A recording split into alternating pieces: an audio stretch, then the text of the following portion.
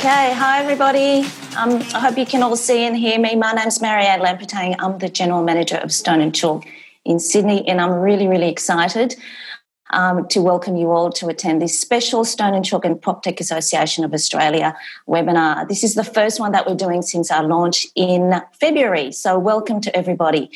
Okay, so just for people who don't know about Stone and Chalk, so we were founded in FinTech in 2015, which is 5 years ago, and our goal at the time was to help startups commercialise and grow in FinTech. Since then, our goal is still the same, but we've expanded beyond FinTech, and we have hubs in Sydney, Adelaide, and Melbourne with about 200 startups. And we've developed a particular focus on PropTech, which is why we're here today. And before I hand over to Kylie, who's the CEO of the PropTech Association, who's going to moderate today, I just wanted to let you know about some housekeeping. So down the bottom of your screen, there's a Q&A function. We've received a lot of questions which we've shared with the panellists while you went through the registration process, so hopefully they'll answer most of the questions. But if there are some particular questions that you'd like towards the end, please pop them through and we'll do our best to answer them. Thank you very much, and over to you, Kylie. Thanks so much, Marianne. How are you? And welcome, everybody. So what will the property and PropTech market look like in the second half of 2020? Welcome, everyone, to the PropTech Association of Australia's first PropTech panel, where we're going to discuss the post-COVID recovery and what the property and PropTech market will look like in the second half of 2020.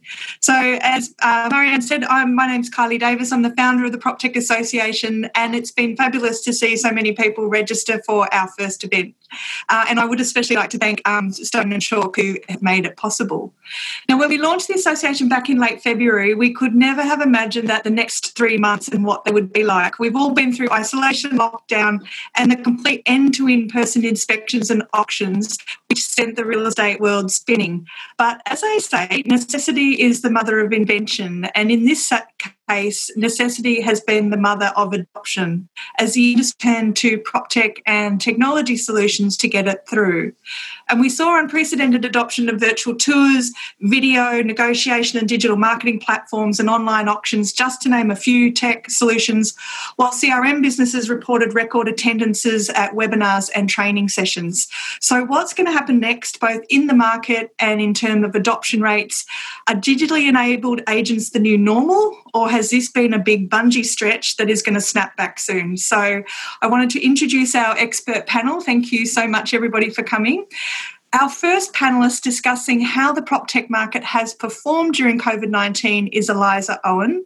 Eliza is the head of Australian research at CoreLogic. She holds a first-class honours degree in economics from the University of Sydney and is a regular economic commentator on residential property.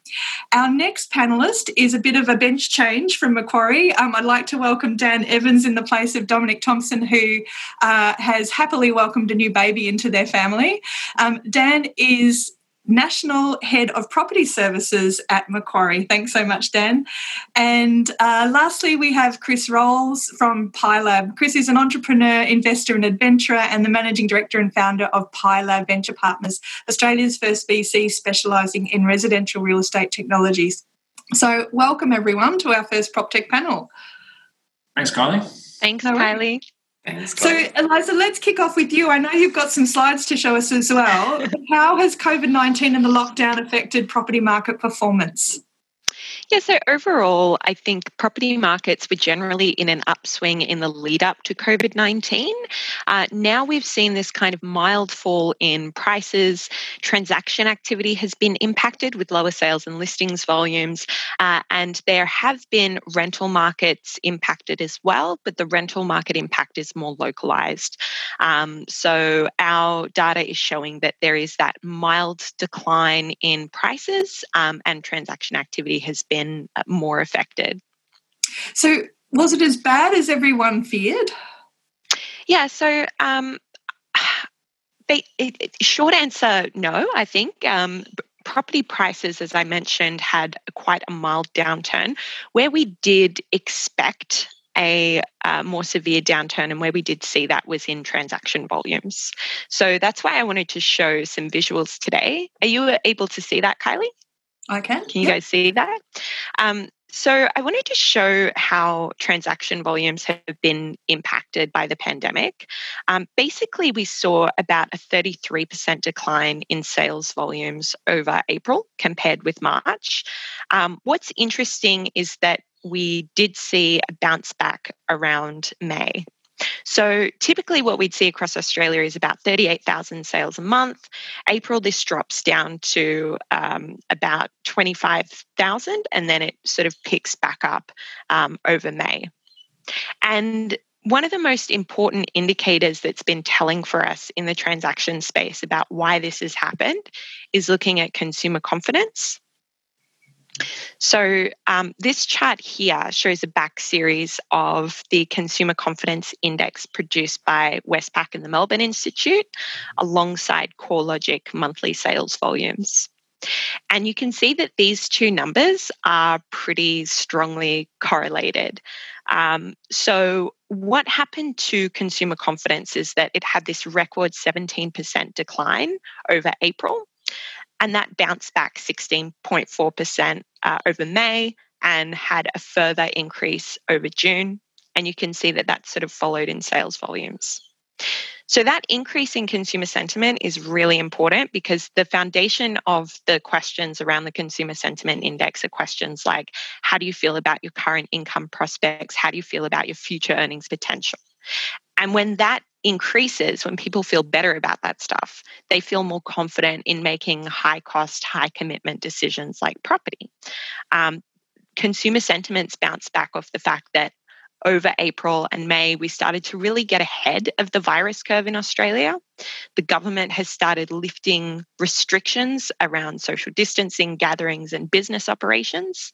And so that's led to more people being confident about making a property purchase decision. Yeah, Kylie, sorry, did you? No, you go, you keep going. Keep going. And the other component of transaction activity that's really been affected in the current market is listings activity. So listings volumes are down a fair bit from where they were this time last year. And that's sort of a good sign in a way because it suggests that not a lot of people are selling right now because not a lot of people have to sell. And I think that's really been helped by things like mortgages, banks offering a holiday on mortgage repayments. So we can see in listings volumes, they're about 24% down from where they were this time last year. They have come up about 30% off of a recent low. So just to clarify, this graph is looking at the new listings that we count being advertised online in the property market for sale. And we can see that more vendors have started testing the market coming out of April, which appeared to be this kind of trough in transaction activity. Over May, they've become a little more confident. And what's so interesting is that total listings, so the total volume of stock, not just the new stuff that's coming online, has actually been falling. And the reason we're seeing a rise in new listings and a fall in total listings is because as more vendors have tested the market, buyers have met that higher level of volume. The number of sales we estimate has more than compensated for the new listings that have come onto the market over the past month. And so that means that the stock levels are remaining pretty tight, and that's keeping some stability in prices. And then, as I mentioned, prices have had a relatively small decline. And the way we've been tracking that is a kind of high frequency level is to look at the rolling 28-day change in the daily hedonic index from CoreLogic. So our daily index is basically taking the entire value of the property market at different levels and looking at how that changes over time. And in the past month, we can see that the combined capital cities markets have seen price declines, but only by about 0.5% in the past month. It's been more severe across Melbourne, where we've seen about a 1 percentage point decline in property values over the past month and a 1.5% decline over the past 2 months. But overall, the impact has been pretty mild, and I think that comes back to a lack of distressed sales and a lack of an influx of stock coming onto the market because of mortgage holiday policies. it comes back to consumer confidence enjoying a recovery as we get ahead of the virus curve. And I think it also reflects some of the stimulus that's been delivered in maintaining employment relationships, and it's helping us to kind of come out of this recovery a bit better than we expected. So that's a great point, Eliza. I guess what you're telling us is that the CommBank's predictions that property prices could fall as high as 30%, that doesn't look like it's on the cards. And winter's always traditionally a time when when the number of properties on the market is traditionally lower anyway. How do you think that's going to play into, but clearly there's a lot of buyers out there, how do you think that's going to play into what happens next? Yeah, that's a really good point. I think that you can kind of see in the listings data that new listings are already following that seasonal kind of decline. So I think we will see a bit of a drop in listings over winter, and then that will follow a recovery for the spring period. Of course, the main headwind for springtime this year is that we might start to see an end to holidays on mortgage repayments. So that could see a bit of an uplift in stock and further downward pressure on property prices. Yeah. And we are now officially in a recession. We've had 2 quarters of negative growth. So, by definition, what are the economic predictors telling us about what's going to happen next? What shape will the recovery be? And if there's a second wave of COVID, how do you think that's going to play out? Well, I think one of the fascinating things about the nature of this downturn is that it is kind of self-engineered to try and look at everything that's coming in. But I think one of the most important indicators is the government kind of stringency on lockdown. The DS put together some really cool data from Oxford University and the OECD, which compares an index of stringency where 0 is no restrictions and 70 is much more strict, and they compared it to GDP. Now, over the March quarter, we didn't have much stringency until March 25th was when our sort of lockdown began. Over the June quarter, the average level of the Australian government lockdowns and the stringency index was closer to about 67. And based on this analysis, that suggests we are going to see that really big contraction in GDP growth over June. But ultimately, if we look at that stringency index for Australia, which is based on things like school closures, travel, business operations, gatherings, it's easing. And so I think that's going to help a gradual recovery in the economy. I think that it will be sort of a slow and steady recovery given there is no second outbreak of the coronavirus, because that would obviously lead to the implementation of strict social distancing again. And I think that some sectors will recover more quickly than others. We're seeing industrial production in China has pretty much recovered at this point, which speaks well for markets which are tied to things like iron ore exports and that sort of thing. But until we get things like international travel, then your tourism markets, your shorter term accommodation markets, those are really going to see quite subdued performance in the next 6 months or so. Okay, fantastic. So moving on, we might. Thanks for giving us such an amazing overview on what's happening. Dan, we can see from Eliza's data that that the mortgage holiday is a big player in the market, that there are buyers out there who want to buy, but it's really around confidence and jobs. And so the real estate industry in residential are going to be looking at, I guess, a protracted period of lower transactions. Before COVID hit, Macquarie did the pulse check report. What did that tell us about agents' behaviour and what can we learn from it? Yeah, thanks, Kylie. It was interesting timing to do the pulse check report because there were signs of renewed enthusiasm in the market when we actually took the data in the survey, and then COVID hit not long after. So it was interesting to see, even with that being the case, that the survey was done really pre the COVID. A lot of the same themes were evident before and have just been magnified by the COVID period. And the Pulse Check, the Macquarie Pulse Check, for those who haven't seen it before, we've been benchmarking in the real estate industry since 2007. So we've now got 12, 13 years worth of data through these surveys to see these trends amplified across a long period of time. And there's really three things that I think are evident in the real estate market, and they come down to the falling commission rates, which have been ever present in our surveys for at least the last 4 or 5 years. Both sales commission and property management fees as a percentage have been dropping, and that has been putting margin pressure onto all the businesses. What we're also seeing has been increased volatility in those revenue streams. So we talk a lot about the listing volumes and where they've dropped from last year, but last year was already a seasonal low in transaction volumes in the industry. So we're just seeing this volatility, the seasonal intra-year volatility as well as year-on-year, really impacting businesses and confidence within businesses. And then the third trend is really around consolidation. So to combat those two things, to combat the declining commission and the increased volatility, people are seeking more scale. They're trying to seek more scale in property management and more scale in their businesses more generally. And there are more willing sellers to help people consolidate the industry too. Yeah, so last year was a strange year, wasn't it? Because we had the election, and so transactions were down in the build up to the election, and so year on year for us to say that transactions are not so bad against last year. Last year was pretty bad compared to. So there's been the year before. So we're seeing this constant sort of ratcheting down of transaction levels. Would that be correct? Yeah, absolutely.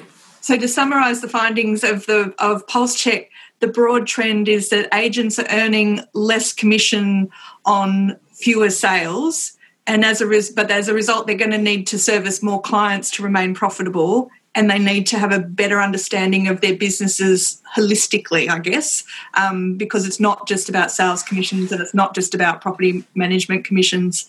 All of those things are under fire. Yeah, and to a degree, all of those themes were evident in the Pulse Check pre-COVID, but COVID really just magnified and amplified all of those themes.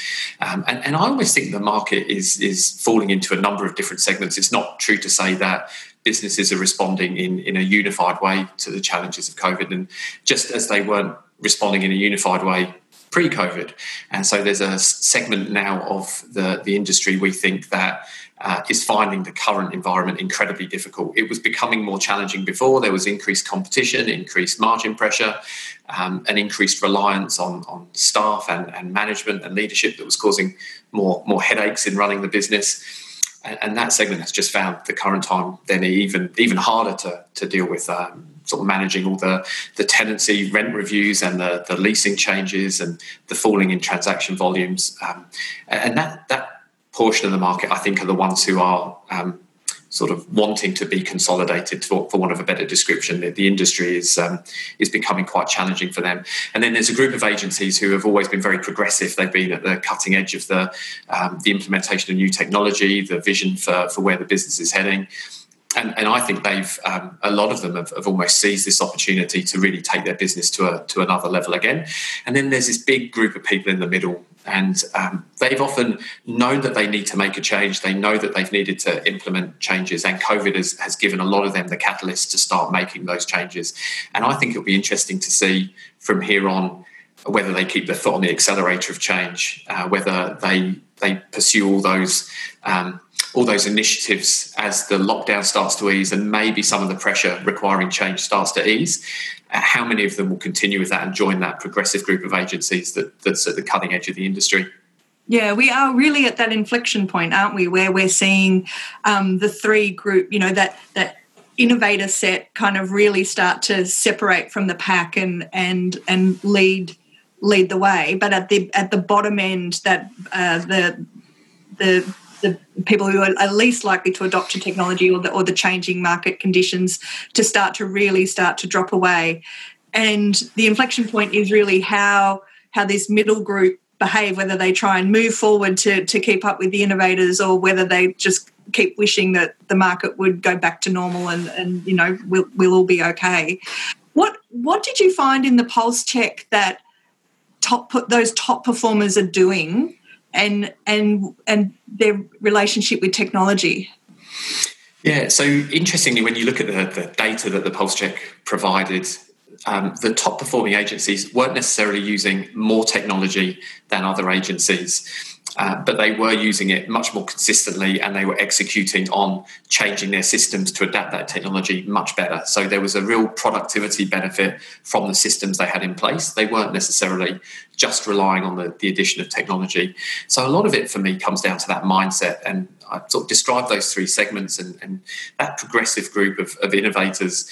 I think for that middle core of the market, most of it is that commitment to change, the commitment to using technology efficiently, the commitment to trying to drive higher profit margin and try and really sort of combat some of these trends we're seeing with the increased volatility through more technology.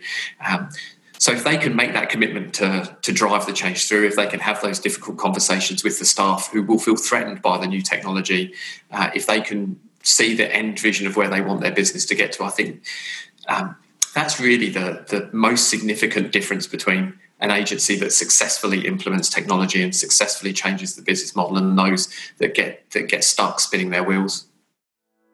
If you're a startup, a scale-up, or an established supplier of technology to real estate, join Proptech Association Australia. The Proptech Association Australia is a new national, not-for-profit member association to grow the emerging PropTech industry. We champion real estate and property technology and work to grow the marketplace by helping the property and building industry feel more confident about adopting and investing in innovation. We're building a community of bold-thinking innovators who share their knowledge and share best practice, quality solutions, and consistent approaches. So come and join us. Membership is free till the end of 2020. Go to proptechassociation.com.au or follow us on LinkedIn. Yeah, and so we're really seeing this change that where technology is not necessarily about the next shiny button. It's actually it's a leadership question inside businesses and looking at, well, what kind of business do I want to have as an agent? What kind of service do I want to offer? And then what technology is going to really help me achieve that goal and get costs out of my business and make my business more efficient?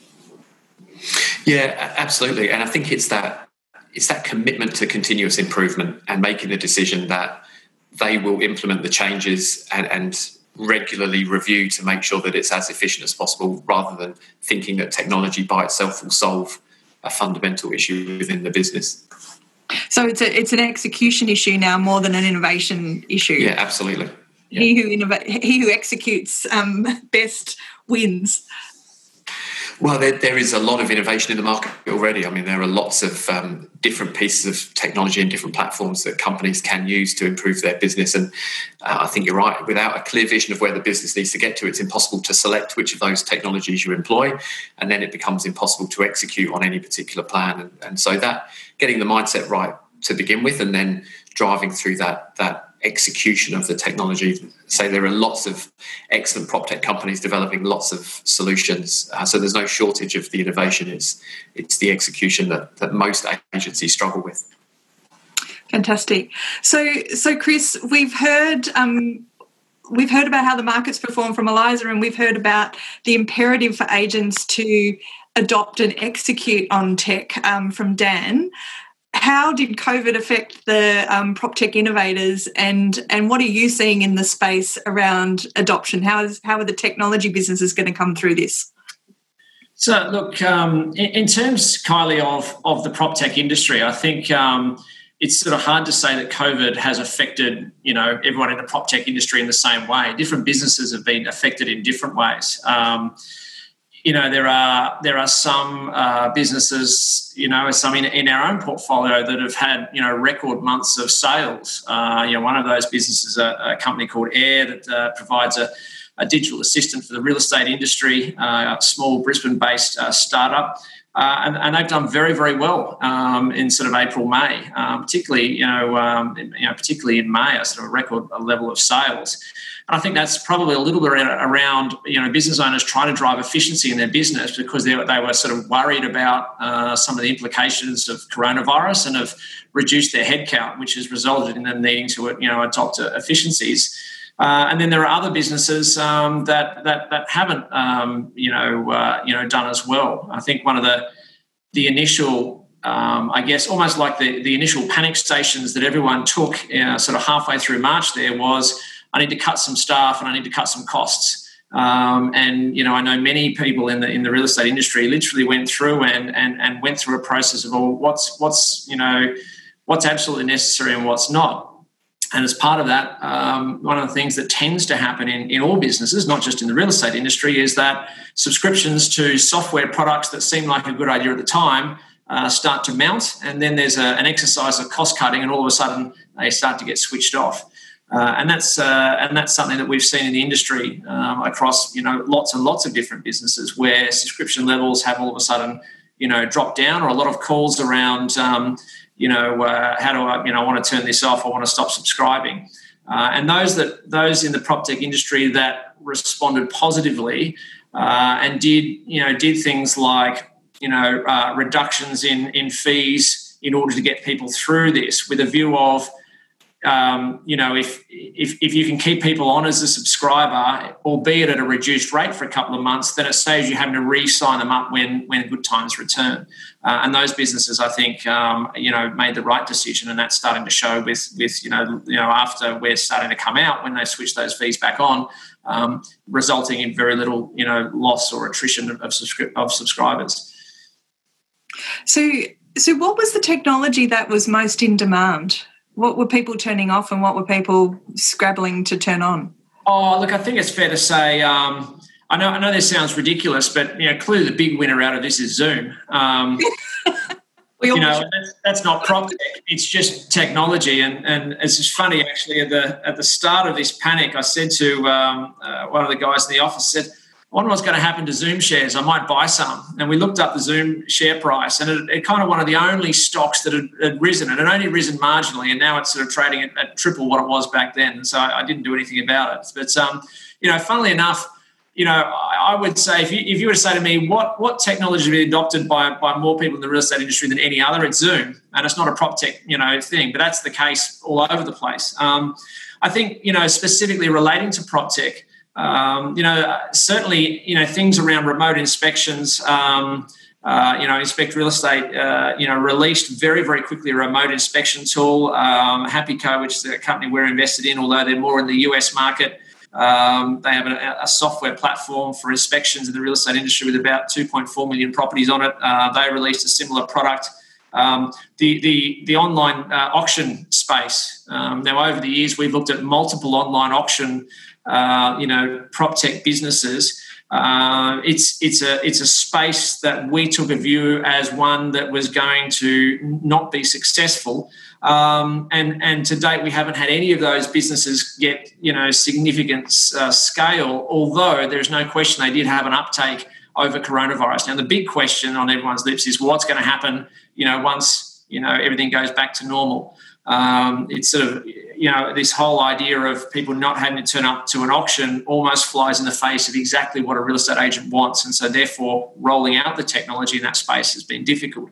But it's certainly a space that has done well over coronavirus sort of couple of months. But do you think that was always the real estate belief that we can't do it virtually because no one would show up? As COVID actually proved that wrong as a hypothesis, wasn't it? You actually can get more people to an auction if you make it easier for them to attend, and sometimes physically attending is quite a tricky thing to do. Yeah, look, I think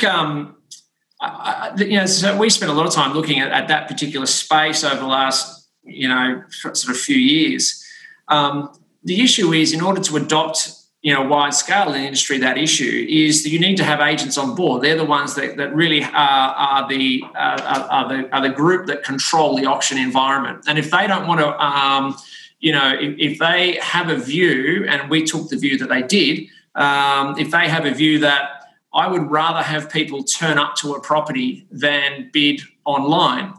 Now, the reality is auctions have worked incredibly well for many, many, many years, decades, because if someone really wants to buy a house and their only option is to turn up, guess what? They turn up. This I think one of the sometimes in sort of technology circles, people come up with a problem that maybe isn't a genuine problem, or maybe not a genuine problem at scale. There are unquestionably certain, unusual circumstances. I mean, Dom's just had a baby. If he had was really wanted to buy a house on the day that baby was born, it's going to be difficult for him to, him and his wife to turn up. And that's why he's not on this call. But, how many people does that actually occur for? And that's just a view that we took. Of course, when you're an investor, as we are, a venture capital investor, we're backing businesses that we think can get an enormous scale. And we just took the view that the online auction space was not one of those spaces. Now, as it turns out, it's done well in coronavirus. Is that going to continue? We don't know. And is the market big enough to sustain a very large business there? Once again, we don't know the answer to that. But it's an interesting one. Do you think the adoption of it by, it's now available through both realestate.com and Domain, they've both got their own sort of online auction platforms going. Do you think that's going to change how we behave in this space? I think it's fair to say that the whole concept of remote engagement, be it, work, auctions, performances, whatever they happen to be, entertainment. I think that is going to be, the uptake of that is going to be significantly increased in the future. I think we're all going to sort of, be 12, 18 months down the track, even if we do get a vaccine for COVID-19, and we're going to be heavier users of technologies that allow you to do things remotely. So I think that's inevitable. If the question is, do I think online auctions are the future of auctions? My answer to that is no. And even if it was, I would argue that I don't think the market is big enough to sustain a large technology business. So as an investor, that's something that any institutional venture capital investor looks at and says, how big a business can you grow in this sector? And in my view, even if we had 50% market share with one provider of online auctions across the whole of Australia, it's still not going to be a $500 million business. It would struggle to be a $150 million business, which is one of the issues, with Australia as a marketplace. Typically, you need technology that can scale multiple, geographies, because the Australian market is small, and real estate auctions are something that are not common all over the world.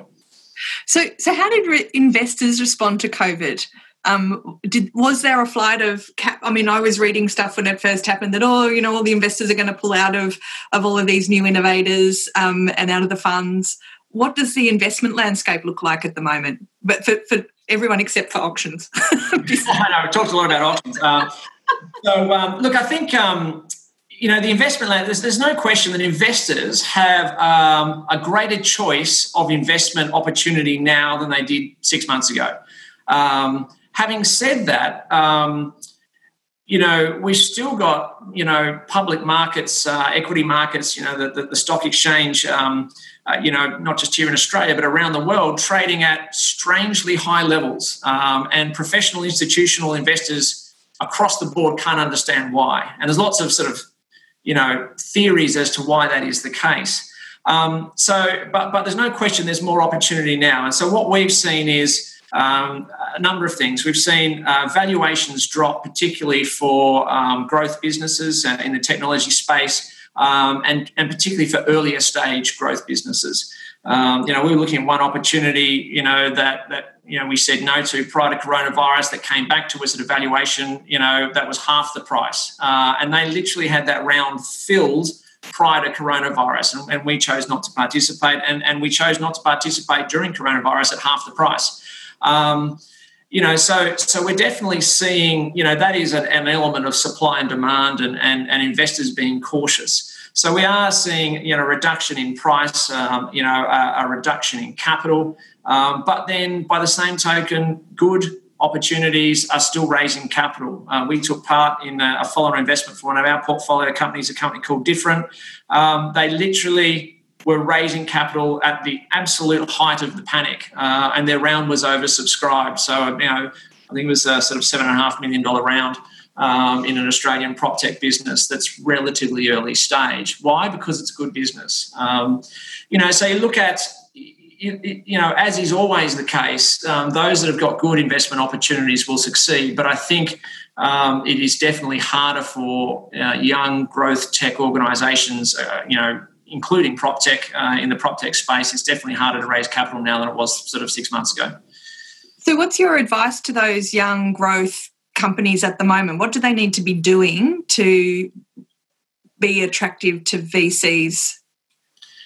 I think as an early stage tech business, be it Proptech or otherwise, your currency is growth, and that's one of the key things to understand. And so, really, what you've got to do when you're looking at your process of raising capital to fund that growth over a period of time, obviously, you've got to not run out of money. And this is one of the really interesting things we're going to see in the tech space. There are a whole bunch of businesses that are raising money at these 12, 18-month intervals in the growth tech space. Now, the problem is, in order to raise a subsequent round, you need to show growth over and above your previous round. And there are going to be a lot of businesses that are going to struggle to show that growth over sort of the first 6 to 8 months of this year. So if they're going into a capital raise in sort of June, July this year, or in June now, say August, September this year, and they haven't got that growth, the question is what's going to happen to those. And I think those businesses are going to struggle to raise capital, and we're going to see the death of a lot of early stage tech businesses, be it Proptech or otherwise. So there's a few things, and this is one of the things that we spent a lot of time on the phone to all our portfolio companies around, we really need to cut costs. And this is not because you're losing customers, but if you are inhibited from growth, what we want to do is we want to stretch the runway of capital that you have to get well and truly out the other side of this, this pandemic, so that you can once again demonstrate growth prior to going into your next round of capital raising. So my first step, my first piece of sort of feedback or advice would be make sure you've stretched that runway out as long as you can. If you're not growing right now, you need to cut costs in order to stretch that runway out. And that's a difficult thing to do. If anyone's, most people in the tech space have read, the book that the Mark Andreessen wrote on, called The Hard Thing About Hard Things. And the reality is, one of the hard things about running any business, particularly a cash-burning early-stage growth startup, is you've got to make tough decisions. And so, we saw some businesses make tough decisions, but right decisions that will result in them being, in a good position 12, 18 months from now. And so that's one of the things that I think is very important. So to summarise, early-stage Proptechs at the moment need to be growing faster than they were last year or, over previous quarters, despite the fact that the pandemic might have slowed them down a little bit, and they need to be... No, I'm not saying they need to be growing faster, but, in order to raise capital, you need to show growth. And if you're going through if you've got a product that isn't thriving during, COVID, which frankly is probably most products, and your growth has stagnated, then you really need to stretch your runway out so that once you get back out the other side, you can once again demonstrate that you've got growth prior to going to your next round of capital raising. Got it. Okay. So do you think, Chris, we did see though that a lot of Proptech sort of enjoyed this, extraordinary demand on their services while lockdown and isolation was in place. Do you think, auctions aside, do you think we're going to see some of that other adoption remain in the market, or are we going to see a bungee stretch back? Oh, I think it's probably going to be a combination of the two. That would be my view. Like I said earlier, I think we're going to see a maintenance of this uptake of new technology. I think what we are also going to see is a lot of customers of the Proptech industry, so the real estate agencies that use a lot of tech and property developers and what have you, understand that all of a sudden they can run their business at a lower cost level than they originally thought they could. That was one of the overwhelming things we've had in feedback, not just from our portfolio companies, but from businesses across the whole real estate space, is that once they made some cuts at the height of the panic, and all of a sudden their revenue didn't necessarily drop, they were suddenly a whole lot more profitable and wondering why they hadn't done that previously. So that's definitely a trend that I think we'll see. But I think there are definitely certain businesses that are going to be successful out of this. You talked about the rise in usage of CRM systems. One of our portfolio companies, ActivePipe, who have a marketing platform for the real estate industry, record user time on their platform over this period of time as well. So definitely an uptake there that hasn't as yet started to decline in terms of usage from their customers. So I think there will definitely be businesses that are better off long term as a result of what's happened. The Proptech Association Australia is proudly supported by our foundation sponsors, Stone & Chalk, the Real Estate Institute of Western Australia, and Macquarie. If you're passionate about PropTech and would like your business to take a leading role in the PropTech conversation, join us by becoming a sponsor.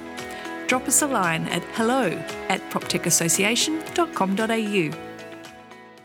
So where do you think we are in the curve of innovation at the moment? Do you think that where COVID has affected the industry, are we going to see more innovators sort of in the next wave start to run out of cash and close down or disappear? Or do you think if we've got through it so far, you'll be okay?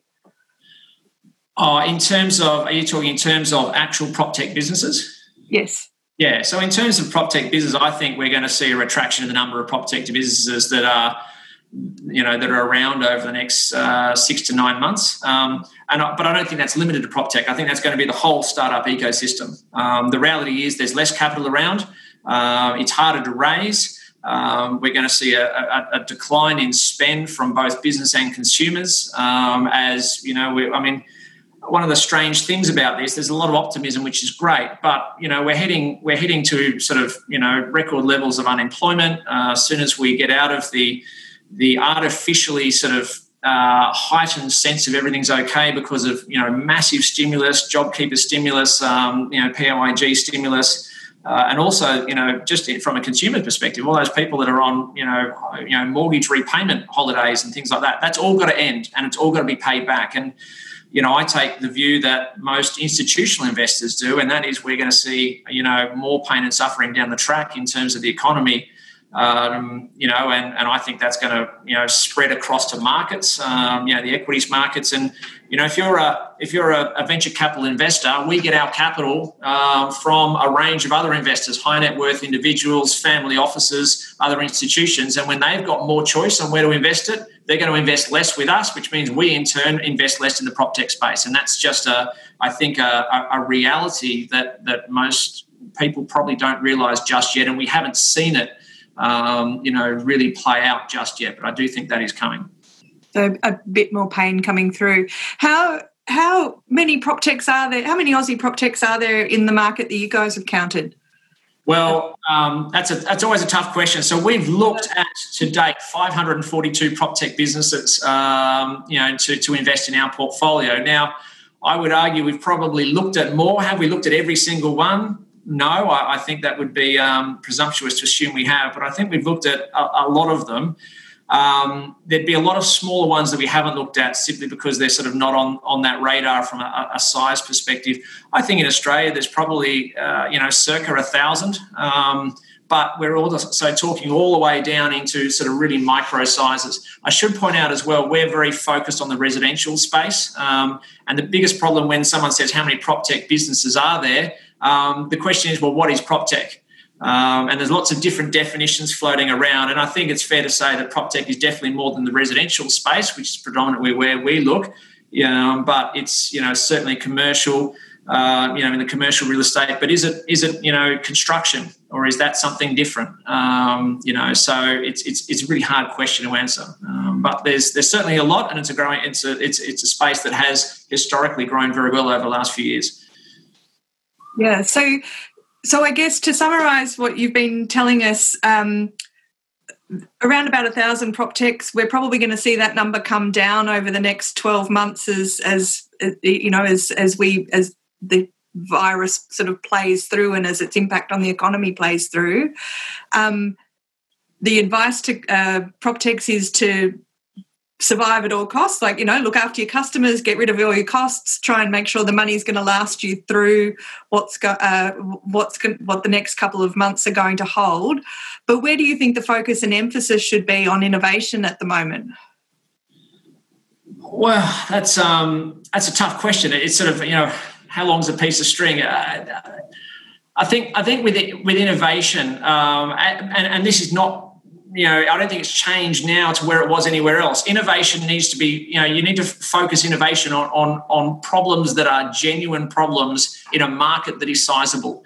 And that's if you're in Proptech or any sort of tech growth business, tech startup business, are you solving a genuine problem? And is that problem big enough so that you can sell to a big enough customer base in order to create a large business? Because if you're not, it's very hard to attract capital in order to fuel the growth of your business. And that's one of the things, I would say, one of the most common errors that startups make is that they've got a product, they've identified a problem, they've got a product, but it may not be a genuine product, or a problem, or it may not be a problem for enough people in order to create a sizable business. Particularly in the Australian market. Of course, that's one of the issues we have in Australia, is that if the market in Australia is not big enough, you've then got to go overseas, and there are definite risk points in scaling a business, geographically, which is why it's a great idea to start internationally. Don't sort of necessarily. Sometimes there's this assumption, I'll build market share in Australia and then I'll go overseas. If you can easily sell your product overseas, start doing it from day one, because you'll learn a whole lot more. And a classic example of that is, one of our portfolio companies, HappyCo, who started with an inspections, piece of software for the Australian real estate market, and soon realised that every time they signed up a customer in Australia, they signed up 200 or 300 properties to their system. Every time they signed up a customer in the United States, they signed up just under 5,000 at a time. So the average size of their customer manages 5,000 properties, and that's well above. I think the average size of a rent roll in Australia is, and Dan, correct me if I'm wrong, somewhere around the 600-700 mark at the moment, which is significantly higher than it was a couple of years ago. But you can see, a business like that has 2.4 million properties being inspected on that platform in the US. That's the equivalent size of the entire residential investment property market in Australia. And that's a really interesting point in case around, if they hadn't have been selling to the US market at the same time they were in Australia, they may have got some great market share in Australia, but what's the likelihood of them getting 100% market share? Pretty small. And they've got the equivalent of that in the US. And that's a really interesting sort of case study around think big and go where and fish where the fish are, when it comes to building a technology business. Cool. Dan or Eliza, have either of you got any comments on what Chris has said, or want to add anything from what we've talked about so far? I would just add to the point about the online auction space. I think it's something that may be a bit overblown just because of the period that on-site auctions were banned. I mean, that was probably about a month. In that time, we saw auction volumes reduce to about 300, 400 a week. Yeah. And even from those properties that were selling under auction conditions, only about 12% were selling on the auction date. And that's not to say that, so that's just to say that a very small percentage was actually selling online, whereas what we actually saw in the auction space was a much larger portion being sold prior to the auction event and being managed through one-on-one inspections and a pivot to private treaty. So I think that issue of not having the on-site auction, first of all, it mostly only affects Sydney and Melbourne. Secondly, it probably wasn't taken out of play long enough for the online auction space to become more widely adopted. And so I guess we're thinking about, what other kind of pivoting can you make in that virtual inspection or videography to pivot away from the online auction. So, Eliza, with what Chris alluded to, which is that sort of it's the next 6, 9, 12 months that are really going to determine what COVID's really been like. What are you seeing in the data around to help us shape what that might be? In terms of the shape of the recovery kind of thing? So I always find that a funny question because, I mean, in terms of, a V-shaped recovery. It depends on whether you're looking at percentages or size of GDP or whatever. I am a fan of, I think, the kind of Nike tick where you get that kind of short, sharp downturn and then a gradual recovery. I think a V-shaped recovery is just, I think it's kind of impossible to imagine. Just because there are still headwinds in the sense that, as Chris said, companies that have found that they can adopt more technology and pivot to a less labor-intensive operation means that might limit the uptake of employment, as the economy recovers. And I think that there are just sorts of headwinds there where Australia's private sector was already pretty weak. A lot of our firms are small business. They don't have a lot of capital, and that's why we'd probably see the drop out of more business. So in other words, I think our recovery won't necessarily see people who have lost their jobs, welcomed back into their jobs with open arms in every case. Things like the JobKeeper have helped, but there are certainly headwinds that will slow down the economic recovery. And Dan, how has it affected how Macquarie looks at, funding and finance? I mean, you have a lot of Proptechs come to you for funding, but also the real estate industry. How has it affected how you're looking at real estate businesses?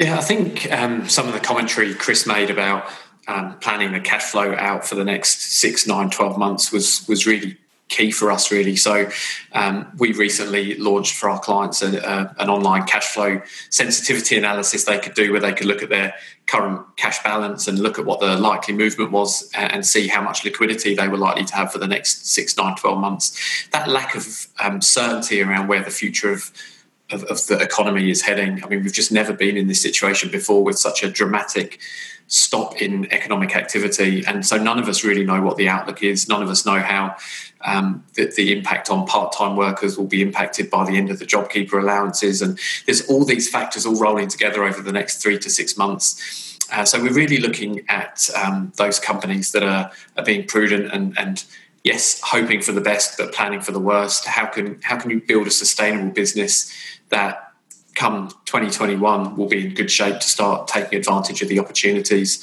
that are there? And we do think there'll be a lot of opportunities for real estate business. And one of the themes we mentioned was this consolidation of the market. And I think that's a theme that will get a lot of momentum over the next 6 to 9 months. But it's all about timing and it's all about getting the right opportunity at the right time with the right backing. So we're definitely we're in a mindset of opportunity. We're looking at how we can support our clients through growth at this time. That's the lens. I think 3 months ago it probably wasn't as much about growth. It was more about how do we help our clients to hunker down and sort of get through, because no one knew what was going to happen.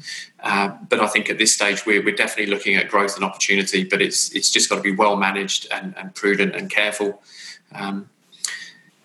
And I think that applies across all aspects of the capital structure, whether it's VC or debt finance. Cool. So let's open it up to some questions from the audience. Marianne, I've got a few here that I can ask off the question sheet. Or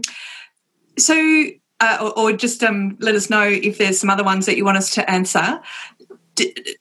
I'm not sure who wants to take this, but do you feel that the predicted economic downturn as a result of COVID will accelerate or decelerate the tech-led disruption of traditional real estate and of the traditional model?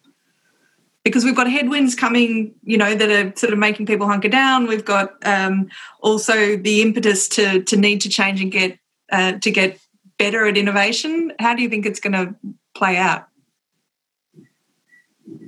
Chris, do you want to take that? I was thinking long and hard there. I can see. I'm not sure I have a view on that. It's actually a really good question. Is it going to accelerate or decelerate tech-led disruption in the property space? I think once again, the answer to so many questions around innovation and Proptech is the answer is it depends. It depends on the types of areas. You take one area that I'm obviously very familiar with. Many people won't know I used to run quite a large property management business in a former life. if you look at the property management industry, I think what Dan is definitely saying is the property management industry is unquestionably consolidating. So what we're seeing a lot of businesses buy other businesses. And there's an enormous amount of technology being developed for the property management industry.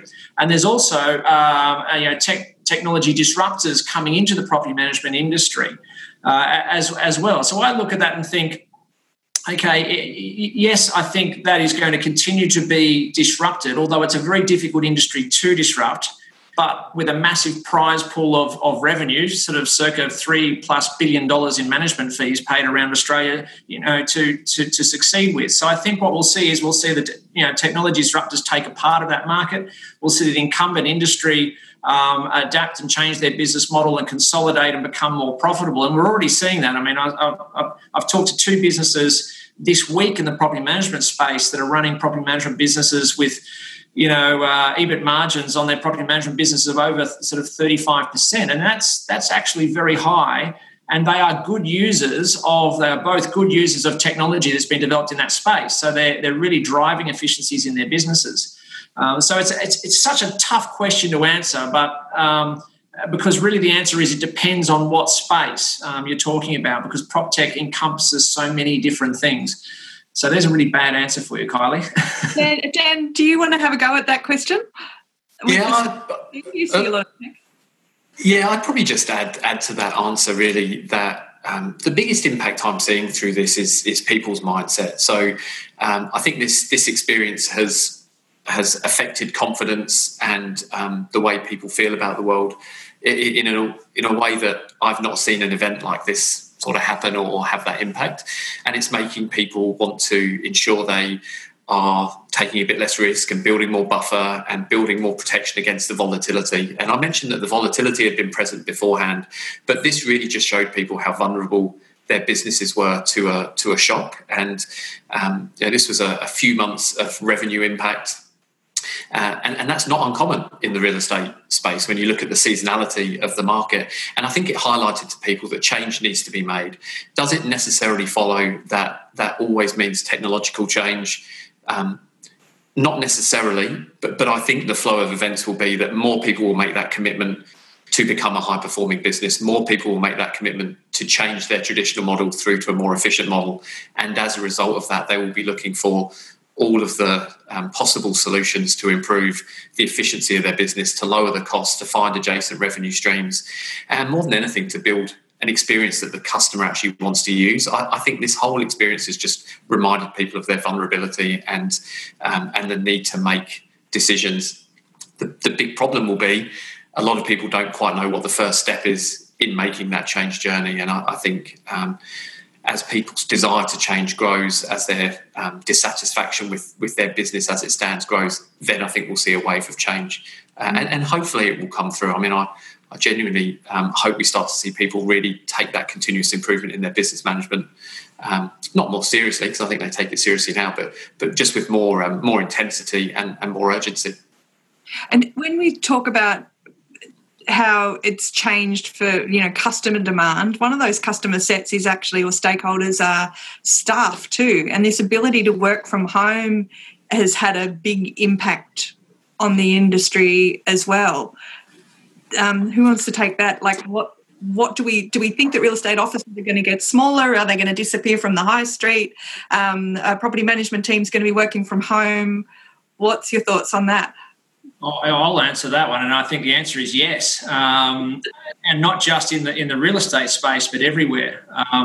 We have a lot of property investors who are investors in our fund, and one of the overwhelming sort of feedback things we're getting is that the demand for commercial property and the return on commercial property is really under a big question mark moving forwards, and the reason behind that is if you're running a business and you all of a sudden have to have 10 square metres of space per person when you used to be able to get away with 6, and I'm just throwing random numbers out there, then what happens? Well, you need more space, but that doesn't automatically make you more profitable, which means you can't afford more rent.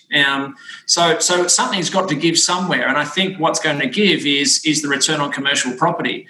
And one thing that is well and truly shown, although working from home is not for a lot of people, it certainly is for some people. And I take our business. I mean, we operated perfectly well in an environment where we're working from home. I'm back in the office now, but it really made no difference to us. Do we need office space? Absolutely not. There's no question about that in our business. Some businesses you do. I think in the real estate industry, we're going to see an increase of people working from home, particularly in property management. So that's my view on that. Yeah. So we're coming up for time, guys. Thank you so much for an amazing discussion. Eliza, I'm going to get you to finish off, if that's okay. What do you think is going to happen to prices of property prices in the second half of 2020? And what's the spring market going to be like, do you reckon? Yeah. So short answer, I don't have a crystal ball. I can't really say. My guess is that because the cash rate is at its effective lower bound, where as low as we can go with monetary stimulus, which a reduction in the cash rate typically sees an increase in property prices, hasn't quite had that effect this time, but has kept price declines, I think, less severe. So what I think is probably going to happen is we'll continue to see a decline in prices throughout 2020, and I would expect values to start picking up again once employment figures start to rebound. And the reason for that, I think personally, is because we can't rely on the cash rate reductions any further, and the Governor of the RBA has made it pretty clear that we're not going any lower with that target. It's going to come back to income for purchasing capacity. So I would expect to see perhaps after Q1 of 2020, maybe starting to see a bit of a recovery in property prices as we see more jobs being taken up and income recovery. So Q1 2020, sorry, which Q? 2021. Yeah, I would expect to start seeing a bit of an uplift. I was going to say, don't hold me to that, but I know we're being recorded. We got journalists on the line, so there it is. But I started in this job thinking that I had a pretty good handle on where the economy and the property market was going, and then a global pandemic-induced downturn, created one of the biggest economic downturns we've seen in about 100 years. So who knows? Well, we've all had our reality, our belief in what is reality completely questioned over the last couple of months. So hunker down, folks. I think there's still a bit more pain out there, but if we all know what to expect, I guess forewarned is forearmed. Look, we could certainly discuss this all day, but I'm afraid we are going to have to wrap it up there. I wanted to thank our panellists, Eliza Owen from CoreLogic, Chris Rolls from PyLab, and Dan Evans. Thank you so much for stepping in from Macquarie Bank. I would also really like to thank the Proptech Association Committee, Simon Yates, Jennifer Harrison, Marianne Lampertang, AJ Chand and Kylie Dillon for all their help organising this event. We're going to be holding more events like this over the next few months, so please stay tuned for details. They'll be in your inbox, or follow us on LinkedIn or Facebook. And a very big thank you to Stone & Chalk for getting behind this event and their support for Australian PropTech. So if you are a PropTech looking for a great workspace with other businesses kicking goals across FinTech and PropTech, really encourage you to check out Stone & Chalk and their spaces in Sydney, Melbourne and Adelaide, because you can't work from home forever. You need to get out of the house. So thank you everyone so much for your time. Thank you again to our panellists. This is Kylie Davis signing off.